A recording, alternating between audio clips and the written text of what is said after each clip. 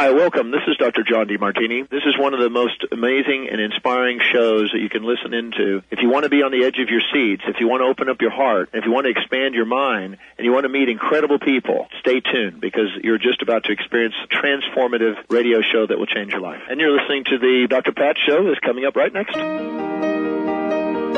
Welcome to the Dr. Pat Show. Talk radio to thrive by. Powerful, inspiring, and coming to you live, bringing you stories of people like you and me, busting through and living life full out. Get ready to dare to wonder what your life would be like if you knew you could not fail.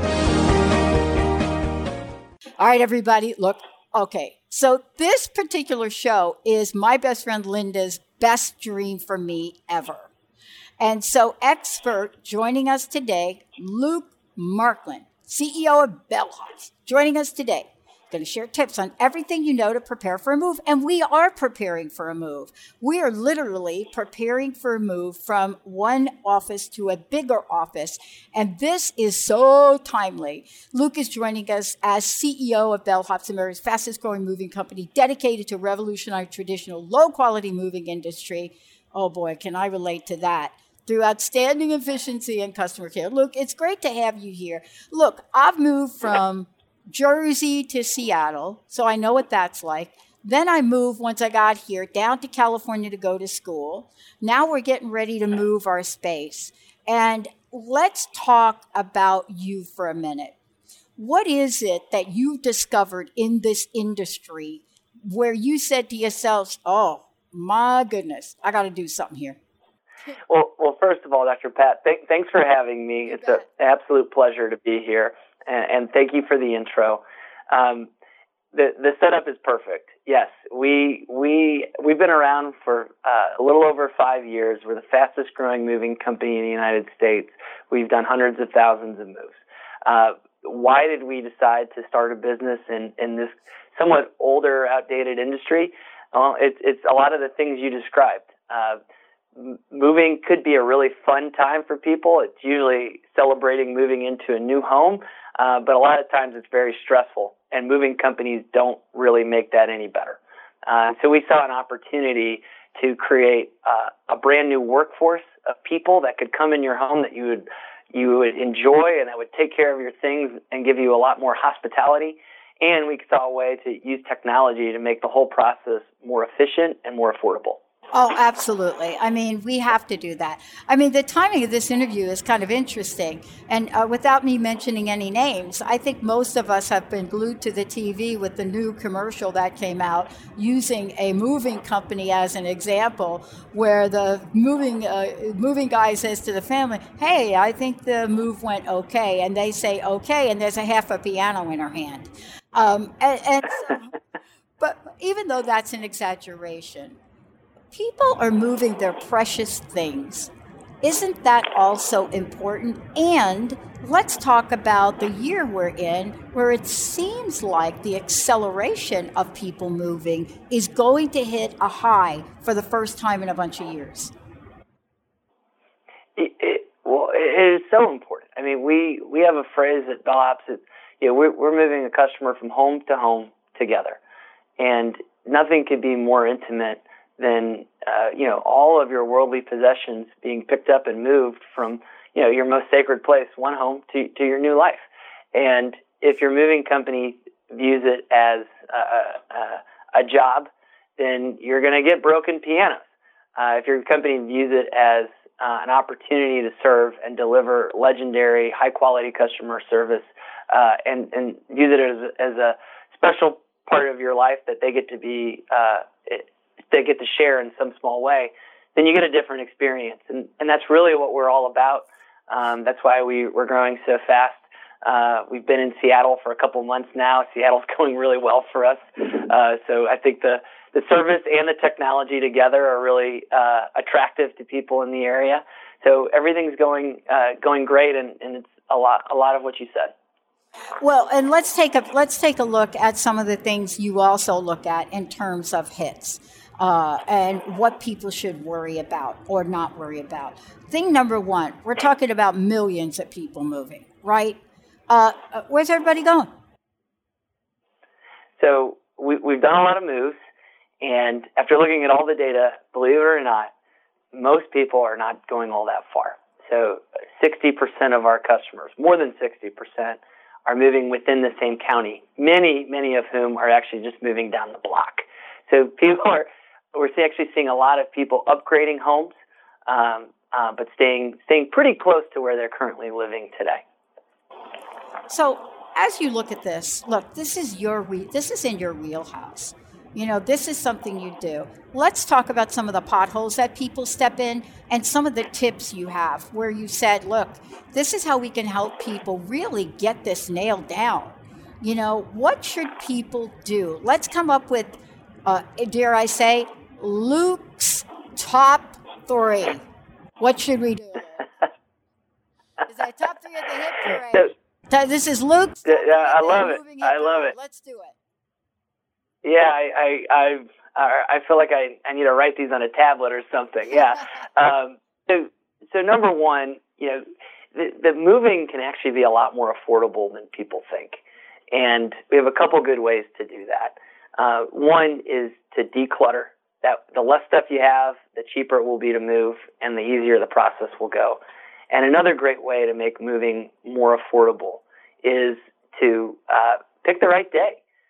Believe it or not, most moving demand comes in on Fridays and Saturdays, and that really drives the prices a lot higher in the industry. So if you can move in the middle of the week or move at the middle of the month, you can actually save 20 to 30% on your move. So that's number one, make your move more affordable. 2 is to make a checklist, right? And every move is unique. You're going to have to make your own checklist, but the key is to have one and to stay on task. And some of the key items on that list are obviously making sure that you pack, everything is labeled, make sure you have an overnight bag. Those are pretty obvious.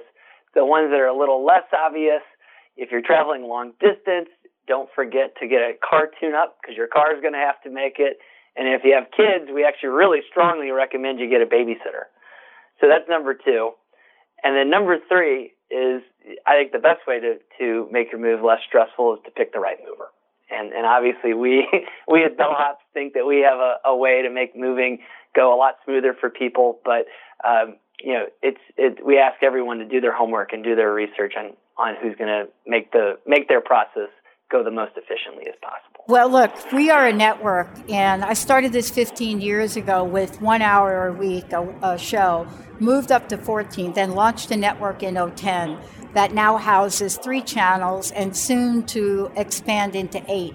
And one of the things we built a platform on, and maybe you don't know this, I'm going to give you the phrase, is mindfulness. So what you're talking about is move in mindfulness. And what that means to us is you have to have a sense of what you need to know before you move, what you need to know when you move, and what you need to know after you move. How many people, and I know this is a big number, how many people don't plan the details of their move and they expect movers to kind of like handle it? It happens a lot more than you would think. Yeah, no. some data we can provide is we actually have our average move lead time where people book is 8 days in advance. So these are we have some people planning and booking far out, but we also have some people booking last minute. And we've built a on-demand platform that allows for those last-minute moves, which has been pretty unique. But we see that in our booking numbers, and we also see, when we show up, sometimes the elevator hasn't been reserved, or the truck parking isn't secure in an apartment. So there's a lot of little details with the move, but our job is to get as much information to the customers as possible, put as much of that on our shoulders as possible. But we generally have to meet in the middle. Okay, for you, right? Checklist before you move. Taking a look at resources, right, that are available. I got to ask about something. Some people pack, some people don't pack. I'm a packer. I like to pack. But, other times, a lot of people say, yeah, you guys pack. Okay, we got to talk about the packing problem. And what I mean by the packing problem, every homeowner on the planet thinks they know how to pack boxes. And I kind of laugh about that because I was one of those, right? I'm a master packer. I love to pack. And even with the best limited layperson knowledge, inevitably, you get there, you open the box, and you're like, oh my goodness, what happened to that? Let's talk about boxes, packing, labeling, and what should be packed and what shouldn't. So it is an art. That is absolutely right. An art, not a science. Every mover should bring all of the padding and wrapping necessary to move your furniture and a lot of your delicate items safely. Now, when it comes to packing, for a majority of Americans, that is a luxury item. We see roughly 90% of our customers opt not to pack, and they're trying to save money, which we support, and we think that you got to make your budget work. When you do it, yeah, you have to understand. You're right. It is a big ordeal, and it takes a lot of skill, and sometimes maybe the cost savings isn't worth it in the long run. Yeah. I mean, one of the things that I think about is even the degree by which we plan to move. So let's just talk a little bit about this. I moved from New Jersey to Seattle, right? And I don't even recommend this. I literally rented a truck, packed it, and drove it across in the middle of winter. And boy, I'm telling you, rule number one, don't cross the Great Divide. Don't cross the passes in the middle of the winter with a big truck like that. But isn't part of the move to also have a sense of how long things take? Correct. And obviously the local moves, knowing the estimate of how long things take matter a lot more than when you're moving across country. And it really is incumbent on the mover to provide you a high quality estimate. And to where we began this conversation, a lot of what we see is movers give bad estimates to win a job. So what we use at Bellhop is we have hundreds of thousands of move in our system that are powered by a computer algorithm to give the most precise estimate. So it's really critical that you have a lot of confidence in that estimate when you move. Okay, I know we've got a minute or so left. I got to ask you a couple questions. Look, I know we covered a lot, but people need to go find information for themselves. Tell us the best place to do that and give us a little information about what they're going to find there. Absolutely. So the place to go is getbellhops.com. It's our website. It has a variety of information, including a move day checklist, but it also has a lot of specifics for any individual situation. On top of that, you can get an instant quote, and you can check instant availability for moves in your area. All right. Last question. Look, you've been doing this a lot. You're doing a lot of interviews. I would love to know what your personal message is. I would love to know what you'd like to leave everybody with today. I think my message is that moving is an incredibly special time.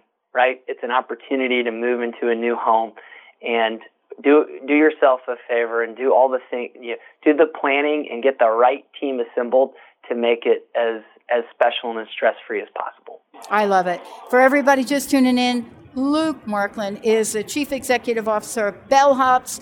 You want to go to www.getbellhops.com. Lots of information. And remember, this is one of the most stressful things that a person can do, right, Luke? Seriously stressful. That's right.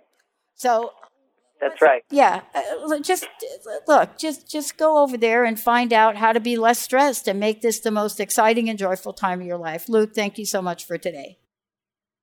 Thank you for having me. All right, everybody, let's take a short break. We'll be right back. Join the New Earth on the Cornelia Stephanie Show. Tune in each month as Cornelia takes listeners on an odyssey of higher consciousness to inspire, educate, and empower. Cornelia Stephanie is a spiritual teacher, passionate speaker, published author and founder of the Empower Network. Cornelia guides people on the path of self-healing, peace, and liberation. For more information, go to CorneliaStephanie.com. Hi, I'm Laura Meeks, and the most common problem that my clients face is all work and no play. This is why I created Fly High Living. I help you develop a balanced life plan and guide you to a place where you love to wake up in the morning. Call 888-666-1570 or go to flyhighliving.com to sign up for the 4-week Flight Plan for Life course. Well, hey, everybody. Welcome, welcome, welcome. Welcome to our good news segment. And, I got to say, this is really a good news segment. I am always in awe of the people that step forward and really look at what's going on in our community, look at what's going on in the world, and then honor those that step up. For me, I know what it's like for our firefighters, our police, our EMTs to put their life at risk. Many of you heard me talk about my mother dying in a fire, and that was not because the responders didn't get there. But I want to say my sister did not die. And that is really what today's show is about, giving back to those first responders who serve us. Today, we are here with Jessica Egerton, Director of Brand Development, Cooper Tires, Elizabeth Fields, Director of Development, Chief Operating Officer, the Gary Sinise Foundation, both of which that are passionate, that are all in for us to understand the depth, the breadth of our first responders and what we are doing to give back. A girl from New York, I am. So when 9/11 happened, we personally did a radio show live to visit those responders, to see the treatment they were getting, and to make sure that we stop for a moment and honor those people. Jessica, Elizabeth, thank you for joining us here today. Thank you so much for having us. Okay, Thank you. It's a pleasure. Thank you both. Listen, I want to get underneath this for a minute before we talk about who our first responders are. I don't believe that we take enough time to stop and acknowledge who these folks are. Now, honestly, if you're me and you went to school in California, you know the fires that happen there, there's so many instances where lives are saved. Jessica, starting with you and then Elizabeth, how has this become for each of you, not just a personal commitment, but an absolute need to get the message out? Jessica, for you, and then Elizabeth, for you. Yeah, I'm so glad that you asked that question. This week is National Public Service Recognition Week. It started in 1985, and it's a week dedicated to honoring public servants, including first responders. So, it's very timely that we're having this conversation. And for Cooper, working with a partner like the Gary Sinise Foundation, we're so honored to be working with them and recognizing what they do for our veterans, for our first responders. For us, there was really a common interest in this and in honoring those that we rely on, in this case, first responders, because they're counted on no matter the conditions or the emergency.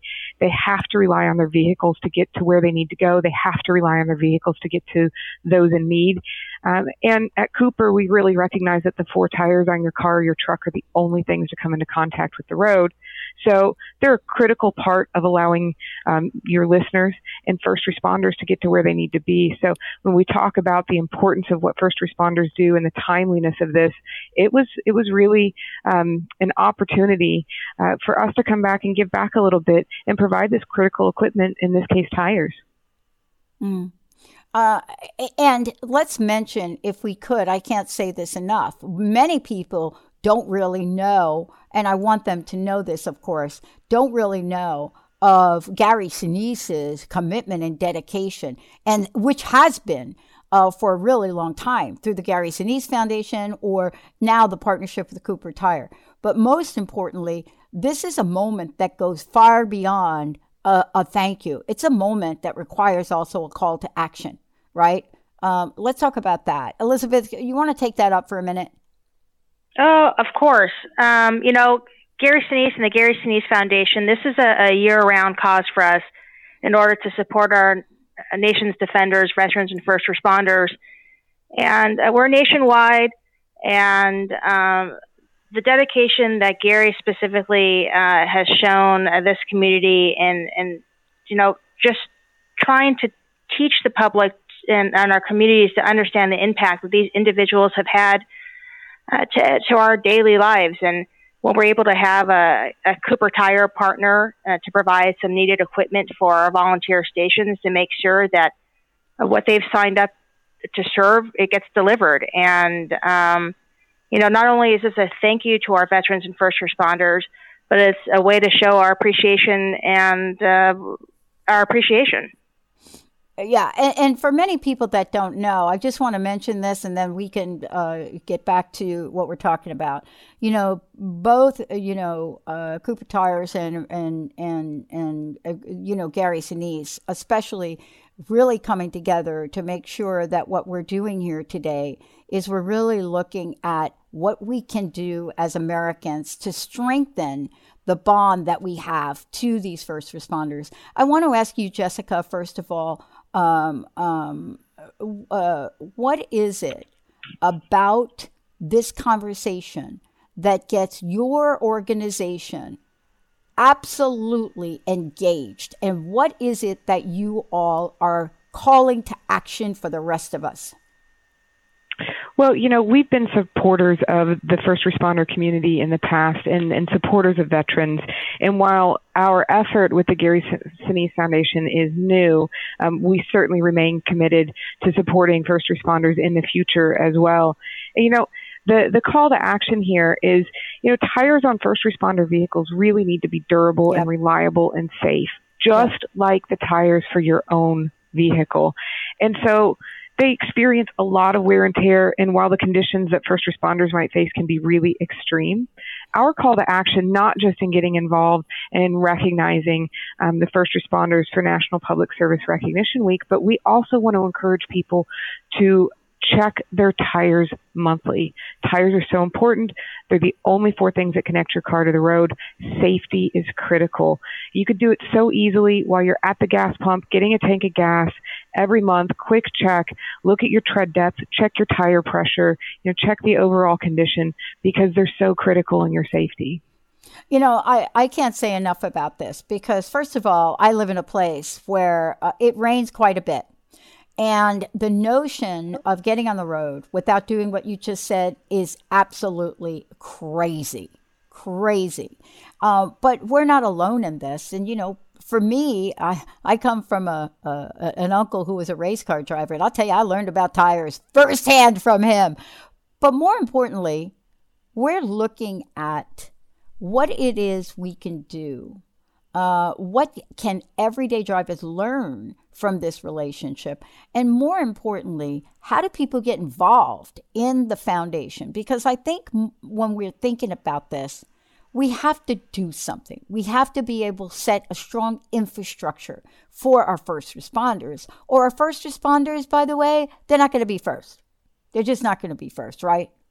Yeah, I'll defer to Elizabeth on this one. But, what you mentioned is, we want you to know how important tires are to your safety.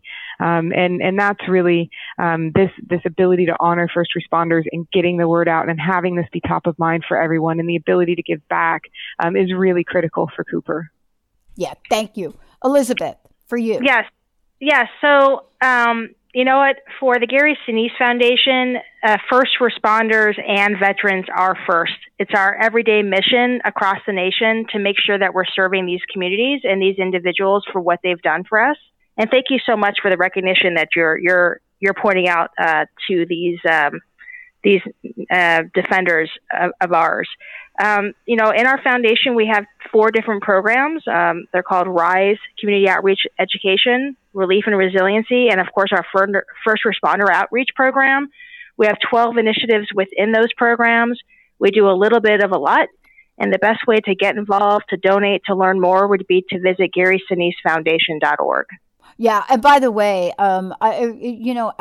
Jessica, would you mind giving out your website? Because I want to make sure that, folks have more than just a short 12-minute interview, that they have some information so they can take action on their behalf as well. Thank you, Elizabeth. Mm-hmm.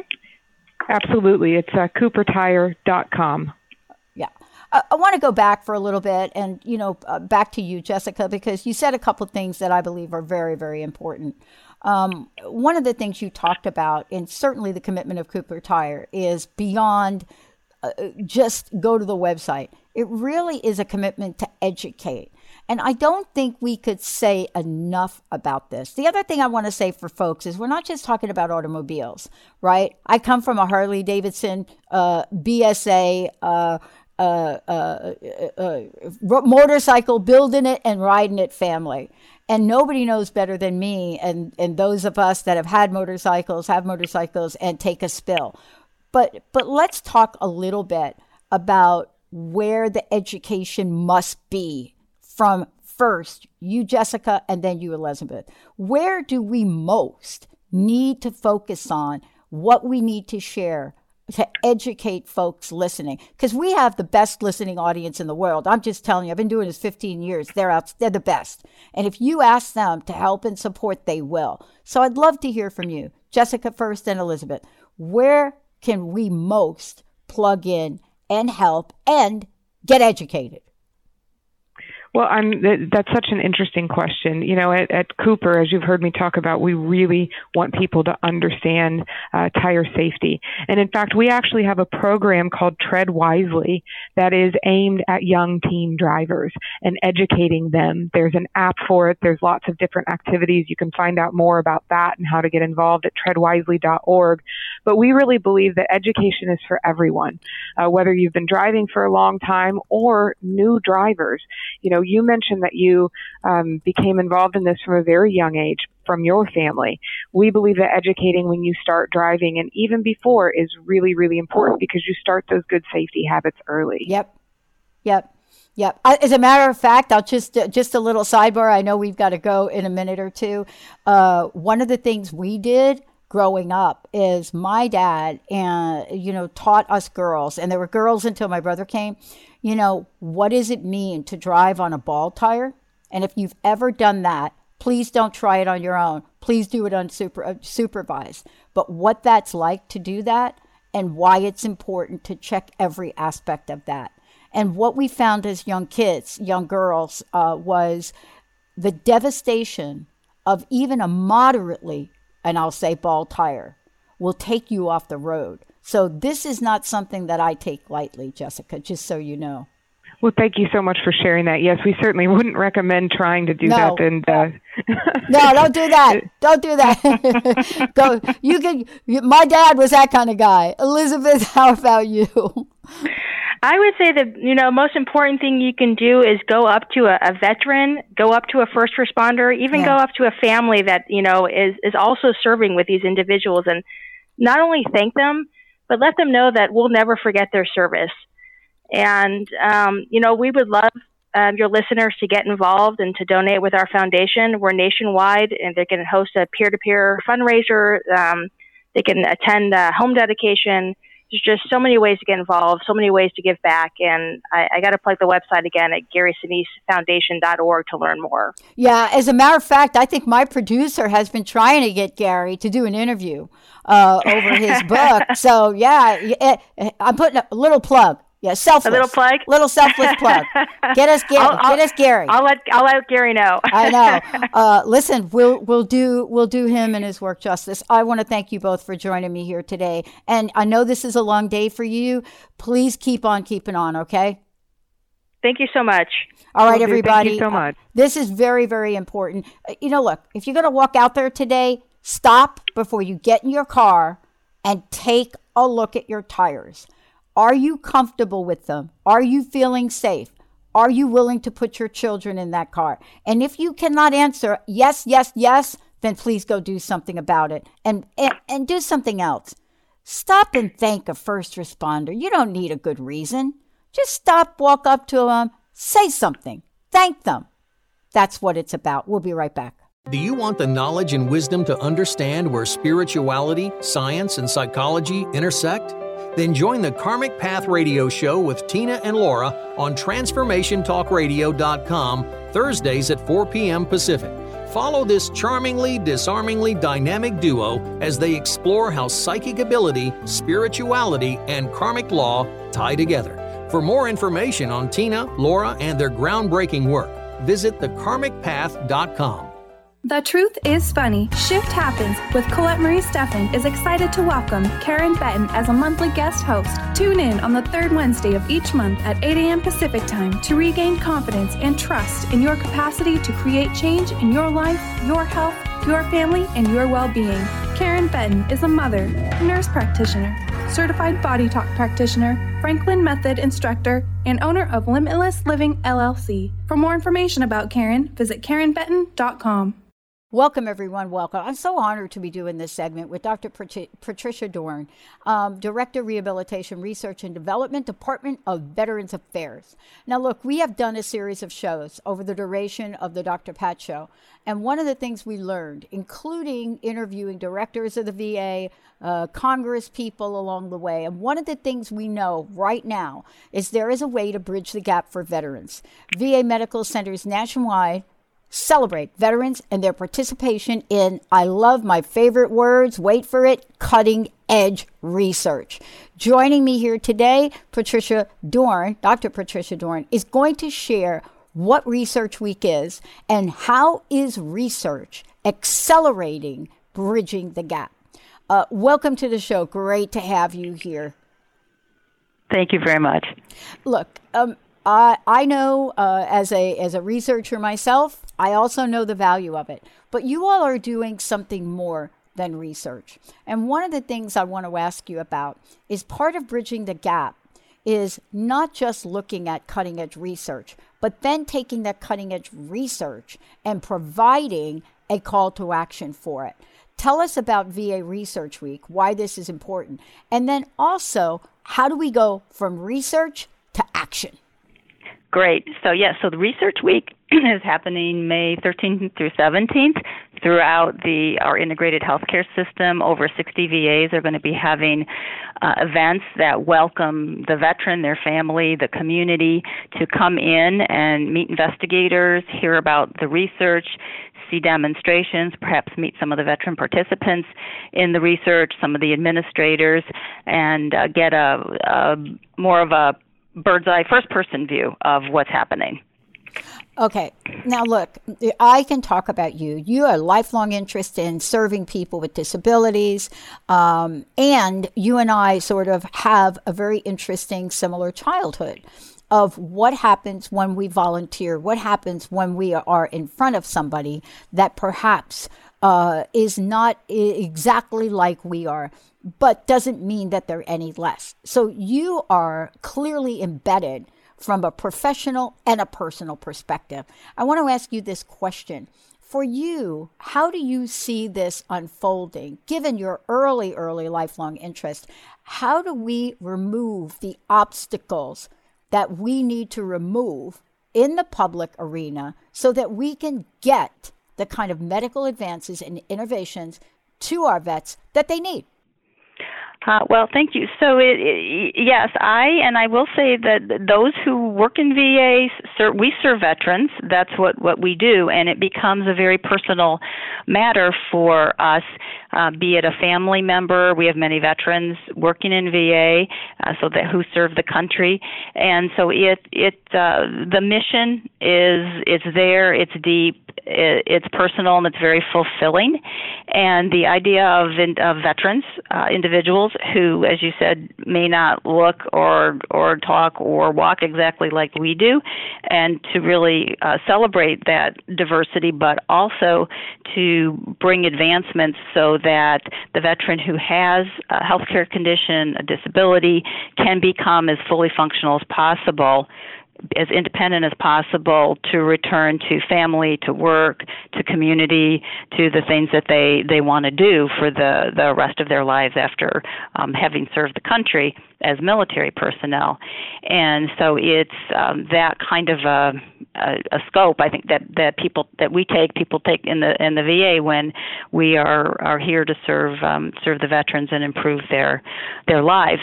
And it's really the idea that research does make a difference. Research does provide advancements answers, new interventions, new devices that the veteran and then the country benefits from too. And we're happy for that. And then moving it into practice, into guidelines, into the system, which is part of the beauty of this integrated healthcare system that serves nationally.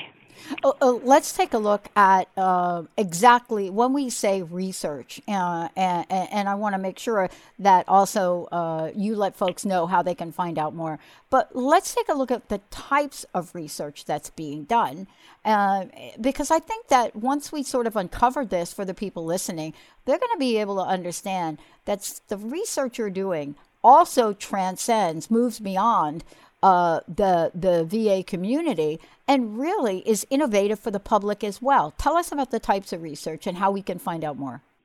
Sure. So there is a website that listeners can go to. It's www.research.va.gov, and there you can learn about the research, learn about Research Week and where the activities are happening, as well as going to the local VA websites and learning what's happening specifically in the local area. So that's one place to go to. For the veteran to learn about research and perhaps choose to participate in it, their local VA, when they go in for care, for visits, there will be posters up about research studies that are happening right there, talking to their care provider, their case manager, that they have an interest in participating in research and helping them to find studies that may be appropriate for them to participate in. I want to go back a little bit in time. Sure. There have been accomplishments in VA research that I don't believe the public knows about. Can we just go back a little bit in time and talk about what some of the accomplishments and innovations have been from this body of work, from also this arm of support for our VAs? Certainly. So this, as you indicated, is maybe a good. This will be a good surprise for the public to hear that we were involved in the first successful liver transplant that really opened that kind of care and option, making that real clear connection between smoking and development of disease, as well as development of the nicotine patch, as well as understanding early treatment and how to control high blood pressure, the invention of that implantable cardiac pacemaker. These are discoveries, activities, interventions that I'm imagining are going to resonate with a lot of people listening. Well, and then, part of some of the other things that I know I'm familiar with too is some of the groundbreaking work that you did in treating cardiac arrhythmias, and I think that's important. But even more important is, we know that the our veterans are really subject to a whole range of things, including stroke. And, you also are responsible for best practices in that. So there's much that folks can find out at www.research.va.gov. Look, I know we've got a few minutes left. I want to ask you about what you're most excited about. I'm sure you're doing research that you can't talk about, but I'd really like to get a sneak peek on the future, the vision, what some of the things are that you're looking into now. What excites you most about something we may hear about in a year or 18 months? Sure. So first of all, none of the work we do is secret. It's all posted on NIH Reporters. It can be looked up with an agency search with VA. I know it's a little spidery, but you can get to all. We post all the research we do. None of it is behind doors. It's all can be known. And some of the things that we're working on, particularly in the service that I'm in, rehab research, has to do with brain-computer interface. So that's an implantable cortical device where a person's thought to move a computer cursor to move a robotic arm, because they can't do that themselves. They have no use of their body, like in ALS or high spinal cord injury.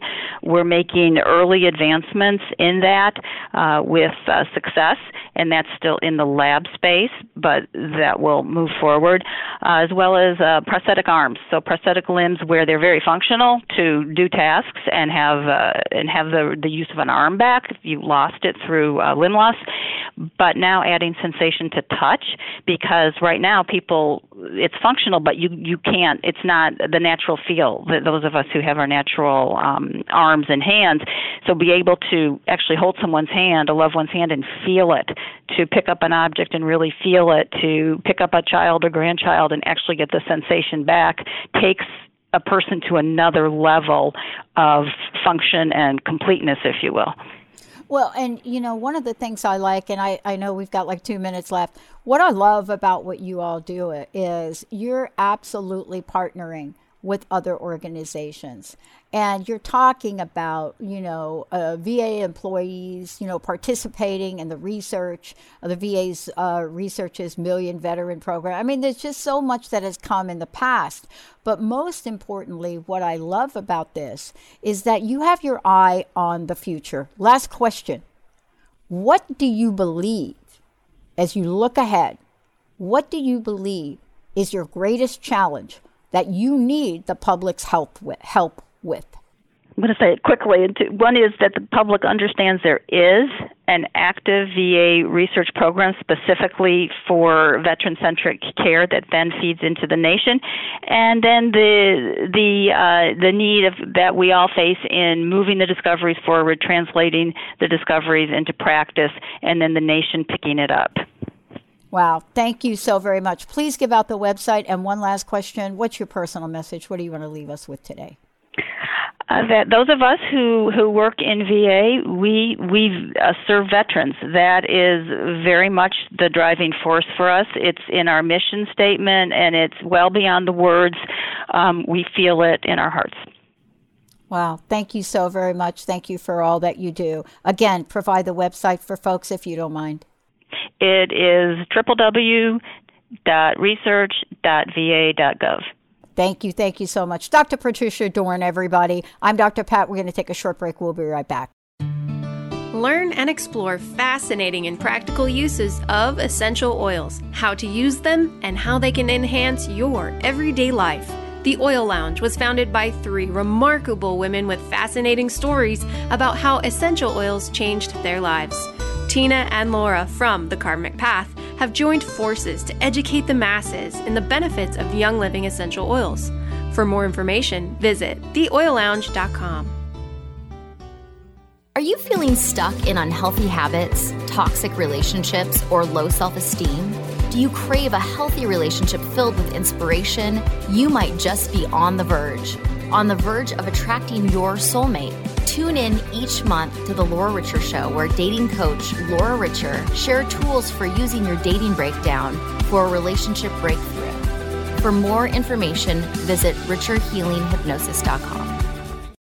Hey, everybody. You have heard me talk about the fact that one of the first things I do when I get up, I turn on what? Yeah, the weather. And what do I do with that? And what channel do I turn on for that? Well, there's really, in my opinion, there's one place for me to go. But even with that, it doesn't help me. It doesn't help me prepare. So my mom went through Hurricane Andrew.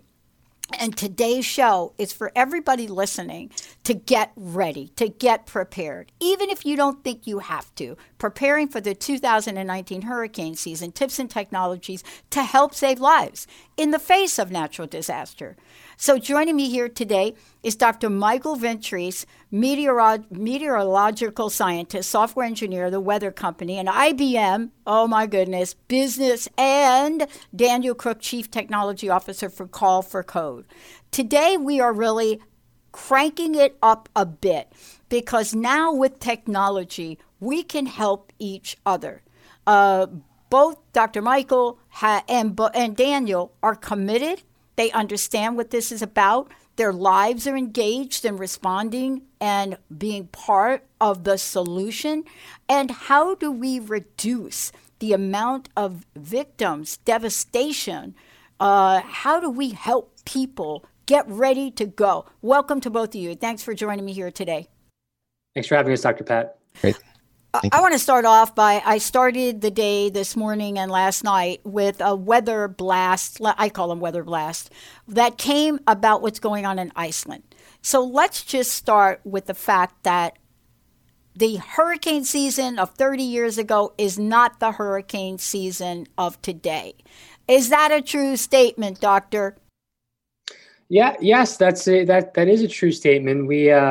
We often see these cycles in activity over the Atlantic Basin, where some maybe 20, 30 years we get more activity than others, and we've just seen a fairly active period, and that continues the next X amount of years. Yeah. And so let's talk about this for a minute. You know, both of you are here today for a reason. What I want to hear from each of you before we get into the nitty gritty about this is that we're talking about the weather company and IBM working together to prepare. And I want to hear from each of you. How has this initiative personally touched you? Meaning, you know, where is the personal commitment for each of you? Where does that lie? And what is your greatest vision for this partnership? And let's jump over to Daniel. Let's start with you, Daniel. Sure. Yeah. So I lead up our Call for Code initiative, which draws upon the skills of developers around the world to create solutions that reduce the loss of life from natural disasters. So for me, that's personal. Well, I think that anybody around the world, they have been touched by a natural disaster in some way, regardless of what it is. Whether where I grew up in Connecticut, it was Hurricane Sandy, where we didn't have power for weeks, where there was a lot of damage and a lot of time to get back to normal. But natural disasters affect everybody. It's around the world, no matter what your background is, it's going to affect you. So we realize there's a lot of commonalities too in those natural disasters. And if a solution is built for one, perhaps for one on the East Coast, the West Coast, it's something that can be applied around the world. So that's my interest, is helping save lives through IBM technology, and seeing some of the creative ideas that come out to bring new solutions to the table. Wow. I mean, for people like me that have had family, my mother experience Andrew when she did, I saw that devastation up close and personal. I don't think I ever want to see anything like that again in my life. Dr. Ventris, also for you, what is it about, because you're knee deep involved in this 24/7, right? You see things that most of us barely see. Where are you coming from this personal motivation and partnership, and what is your vision? Sure. So if you ask a meteorologist why they became a meteorologist, there's always one specific weather event that comes to mind. So for me, it was Hurricane Bob in 1991. I grew up on Long Island, New York, and to see the power of that storm, which was only a Category 1, mind you, at that time, and how it impacted our lives during that time, it really drove me to study meteorology, and not just study it, but become an expert in it, right? My PhD is in tropical meteorology, and it was focused on the long-range prediction of hurricane activity over the Atlantic Basin, being able to identify periods in time where we could give a 2 to 4 week prediction of when the Atlantic might wake up, or when the Atlantic might, turn off and become quiet, because there's those week-to-week variability in these storms. So my vision now that, with the resources of the weather company combined with IBM, is to be able to predict these storms in a way that gives us enough lead time to mitigate some of the devastating impacts that these storms can hit, and not just hurricanes, but all weather impacts.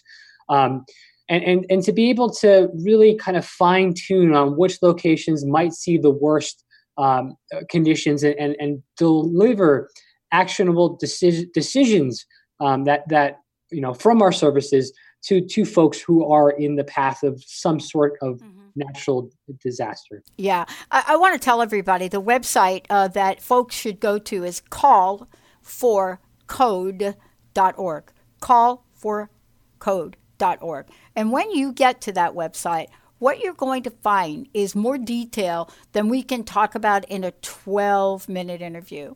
But you are looking for, when you go here, Call for Code, 100,000 developers from 156 nations competed in the Call for Code. Let's talk about what the call for code is. And let's talk about how it encompasses a solution, especially around, and I'm going to say another key, Project OWL. I want to talk about these because I know I've got a few minutes left, but I want to get people to the solution that you all put together. Who would like to go first? Daniel, you want to take a shot at going first? Yes, I can cover that. Thank you. So Call for Code is a multi-year competition. What we want to do is draw on the skills, increasingly valuable skills of developers who can use technology and help us save lives by preparing communities, helping them respond, and helping them recover from natural disasters. So Call for Code is a competition. Last year's winner, Project OWL, they won $200,000. And support from IBM through the Code and Response Initiative to take their solution, the idea they created last year, and put that on the ground in Puerto Rico as a way to restore network communications quickly after a storm like Maria. So it's a system not only for, if you're motivated by money, a cash prize, but taking that idea, taking your insight, perhaps your hurricane experience here in the Northeast, and applying that elsewhere in the world. So we deployed with Project OWL. You can see the mini documentary there at callforcode.org. And we met with public and private partners down there, the government of Puerto Rico, small companies, large companies, individuals who were part of the response to Hurricane Maria, and tested in 5 locations how Project OWL can deploy their solution, which just increases network communications from 0% to 1%, so people can express their needs over a quickly deployed network. And therefore, first responders, they can also prioritize their response to those areas in most need. So Project OWL was last year's winner. You can check out the documentary there. And this year's competition, you'll see the details. The competition deadline is July 29th. So we hope to find the next new Project OWL and hope you're inspired by what Project OWL built. Please go there. The other thing you're going to find is, like many of us have known, you're going to see the kind of support, especially when you go to Call for Code. You're going to take a look and you're going to see that, every year, these folks are adding on various celebrity people that come to the table that want to be part of this, that want to support it. And that is very, very important to us. It's important to make sure that we're not just out there talking to hear ourselves talk, that we understand that there's a real issue. I want to ask you both this. I know I've got a few minutes left, but I want to ask you this question. Given this initiative, given this partnership, let's talk about how this will save lives. Dr. Ventries, would you like to go first? Sure. I think that the marriage between the weather company and resources with IBM, it's really going to be beneficial because us at the weather company are striving to give us or to provide the most accurate forecasts and decision services available around the world. And our goal is to be as essential as possible. And taking in now the IBM resources and the infrastructure to make such a massive scale event happen, like Call for Code, it really allows the developers to work with the best possible data to make their best possible solution. Daniel, how about you? I mean, you're looking at this, I think, as well from not just what's up in front of us today, but you're looking at this, from a technological point of view. You're looking at this from a short term and a long term because, we're seeing so much with technology as being able to everything from awareness, alertness, to artificial intelligence. So, what do you see for what you're developing and the future of this technology to save lives? Right.